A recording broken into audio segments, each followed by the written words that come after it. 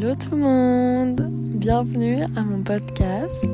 J'espère que vous allez bien, que vous avez passé une bonne journée ou une bonne nuit, dépendant à quelle heure vous écoutez ce petit épisode. Aujourd'hui, j'aimerais vous parler de quelque chose qui pour moi est vraiment important parce que on se donne pas assez de crédit pour la vie qu'on a menée et pour ce qu'on est en train de vivre ou ce qu'on a vécu dans le passé. J'aimerais un peu plonger là-dedans afin que vous puissiez prendre un pas en arrière et vous dire waouh, je suis fière un peu de ce que j'ai accompli en fait. Et j'aimerais être la personne qui est là pour vous rappeler en fait de tout ce que vous avez vécu et tout ce que vous avez surmonté. Donc, pour entrer dans le sujet, en fait, j'ai pensé à faire cet épisode car je parlais avec une amie l'autre jour et j'ai réalisé à quel point on est trop dur avec nous-mêmes des fois. Et je trouve que c'est hyper important de prendre un moment en fait pour juste s'arrêter dans notre vie, respirer, parce que des fois on a l'impression de vivre en apnée et de se dire waouh, en fait, je suis devenue la personne que je suis, mais j'ai affronté tellement de choses en grandissant. Parce que la vie, c'est pas toujours facile. Et on a des étapes qu'on doit surmonter, on a des choses qu'on doit affronter, on a des problèmes qui nous sont jetés à la tête. Et des fois, on réalise pas qu'en fait, en grandissant, on s'habitue à ignorer en fait notre intuition, à ignorer comment on sent et à toujours refouler un peu pour pas vouloir être triste. Mais en fait, moi j'aimerais être là pour vous dire, regardez un peu ce que vous avez affronté dans votre vie. Par exemple, je sais pas, peut-être vous avez vécu une enfance un peu difficile, peut-être vous avez eu des problèmes à vous sentir intégré à l'écart et pas dans un groupe. Peut-être on vous a bully à l'école, peut-être avec vos parents ça n'a pas été, peut-être vous avez jamais eu une relation amoureuse où vous vous êtes vraiment senti bien. Et en fait, c'est toutes des choses comme ça qui nous affectent en fait. Ça fait pas du bien et ça nous affecte même inconsciemment dans le futur. Mais moi, j'aimerais vous dire, au lieu de vous focaliser sur ça ou de laisser ces choses vous affecter, prenez-les comme des forces. Prenez-les pas en mode vous êtes victime de ça, mais vous êtes fort en fait parce que vous avez surmonté ça et vous êtes encore ici aujourd'hui sur vos jambes et vous voulez encore continuer votre vie. Et vous avez tout ça et faut vraiment pas que ça soit des bagages en fait. Faut pas que ça soit des choses qui vous pèsent et qui vous empêchent de continuer dans le futur. Si j'ai vécu ça, c'est juste la vie qui m'a mis dans ces situations-là pour que je devienne une personne comme je suis aujourd'hui ou encore mieux. Parce qu'on peut toujours s'améliorer. Il n'y a jamais un moment où moi je vais me dire ok c'est bon, je suis la personne et la version de moi-même que j'ai toujours voulu. Non, même une personne incroyable peut toujours s'améliorer parce que c'est infini, ce travail est infini. Et c'est pour ça que il faut prendre les choses que la vie nous donne et en faire quelque chose de mieux. Et en utiliser et trouver le positif entre guillemets, même si des fois c'est vraiment très négatif la situation. Et bien sûr des fois c'est vraiment pas facile de trouver du positif, il faut juste se laisser ressentir et laisser la situation comme elle est, car on peut pas toujours avoir ce point de vue, mais je dis qu'après coup on peut en tirer les forces au lieu de les laisser nous couler.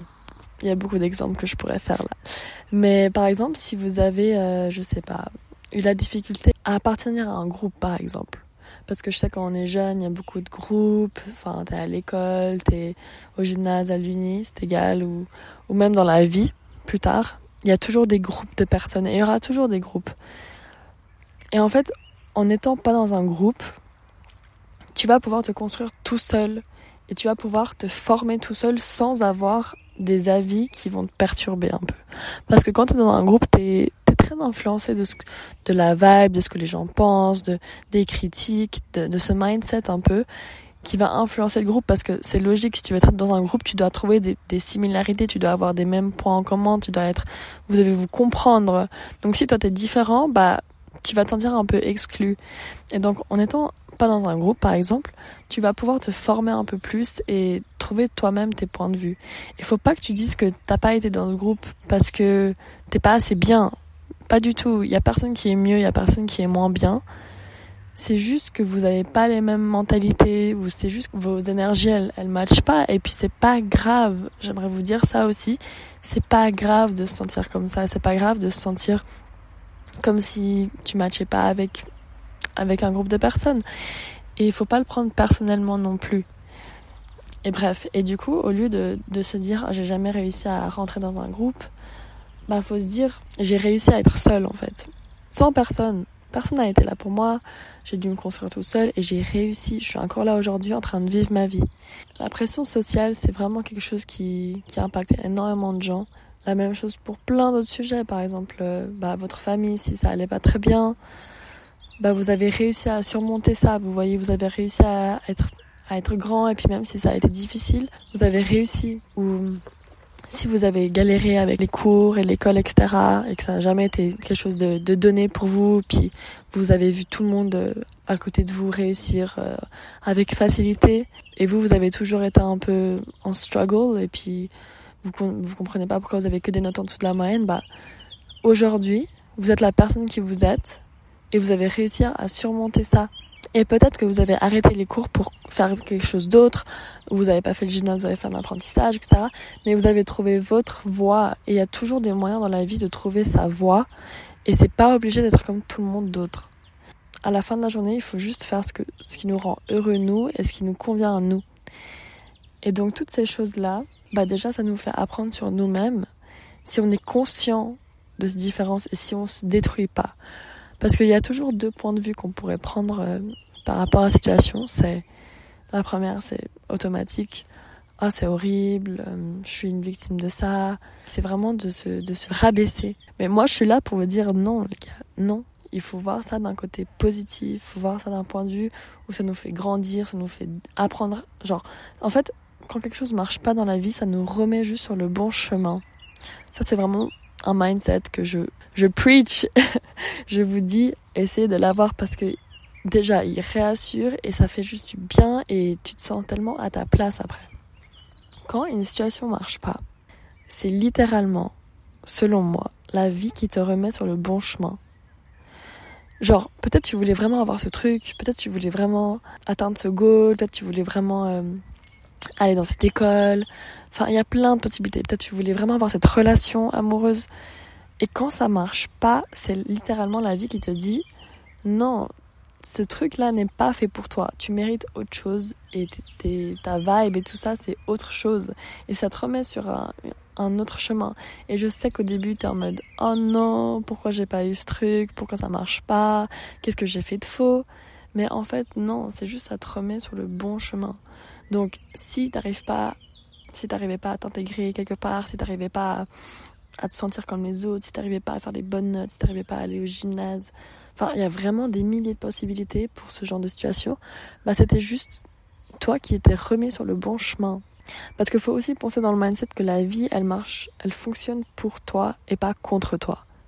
La vie, elle fonctionne pour toi. Littéralement, tu es le créateur de ta vie, et tu peux vraiment tout accomplir.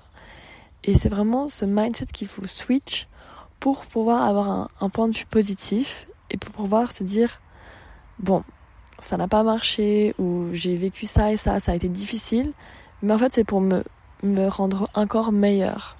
Et une fois que tu as ce mindset, tu peux vraiment accomplir tout ce que tu veux, tu peux toujours rebondir sur des choses où ça t'a un peu rabaissé, et tu peux toujours prendre en fait le positif, ou prendre tes forces en fait, et puis devenir meilleur, comme j'ai dit.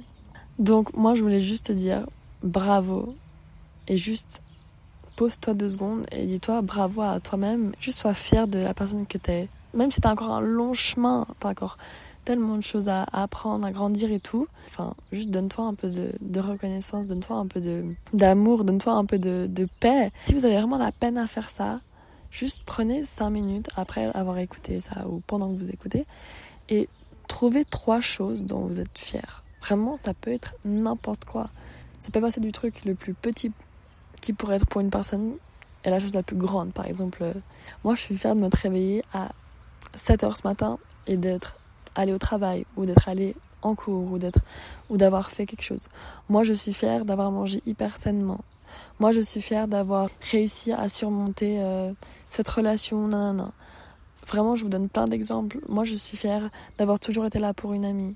Moi, je suis fière de moi-même quand j'écoute quelqu'un au lieu de trouver des arguments contre la personne quand je ne suis pas d'accord.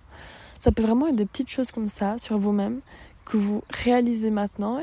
Et si vous avez de la peine à trouver ces choses-là, pensez à ce que quelqu'un vous a déjà dit en mode « Moi, j'aime trop quand t'es comme ça » ou « Moi, j'aime trop ça chez toi » ou trouvez-en 3, écrivez-les. Et même plus si vous arrivez, mais minimum 3 pour vous dire... J'avoue, je suis une bonne personne et je suis fière de moi et j'ai encore beaucoup de travail comme tout le monde, mais je suis sur le bon chemin.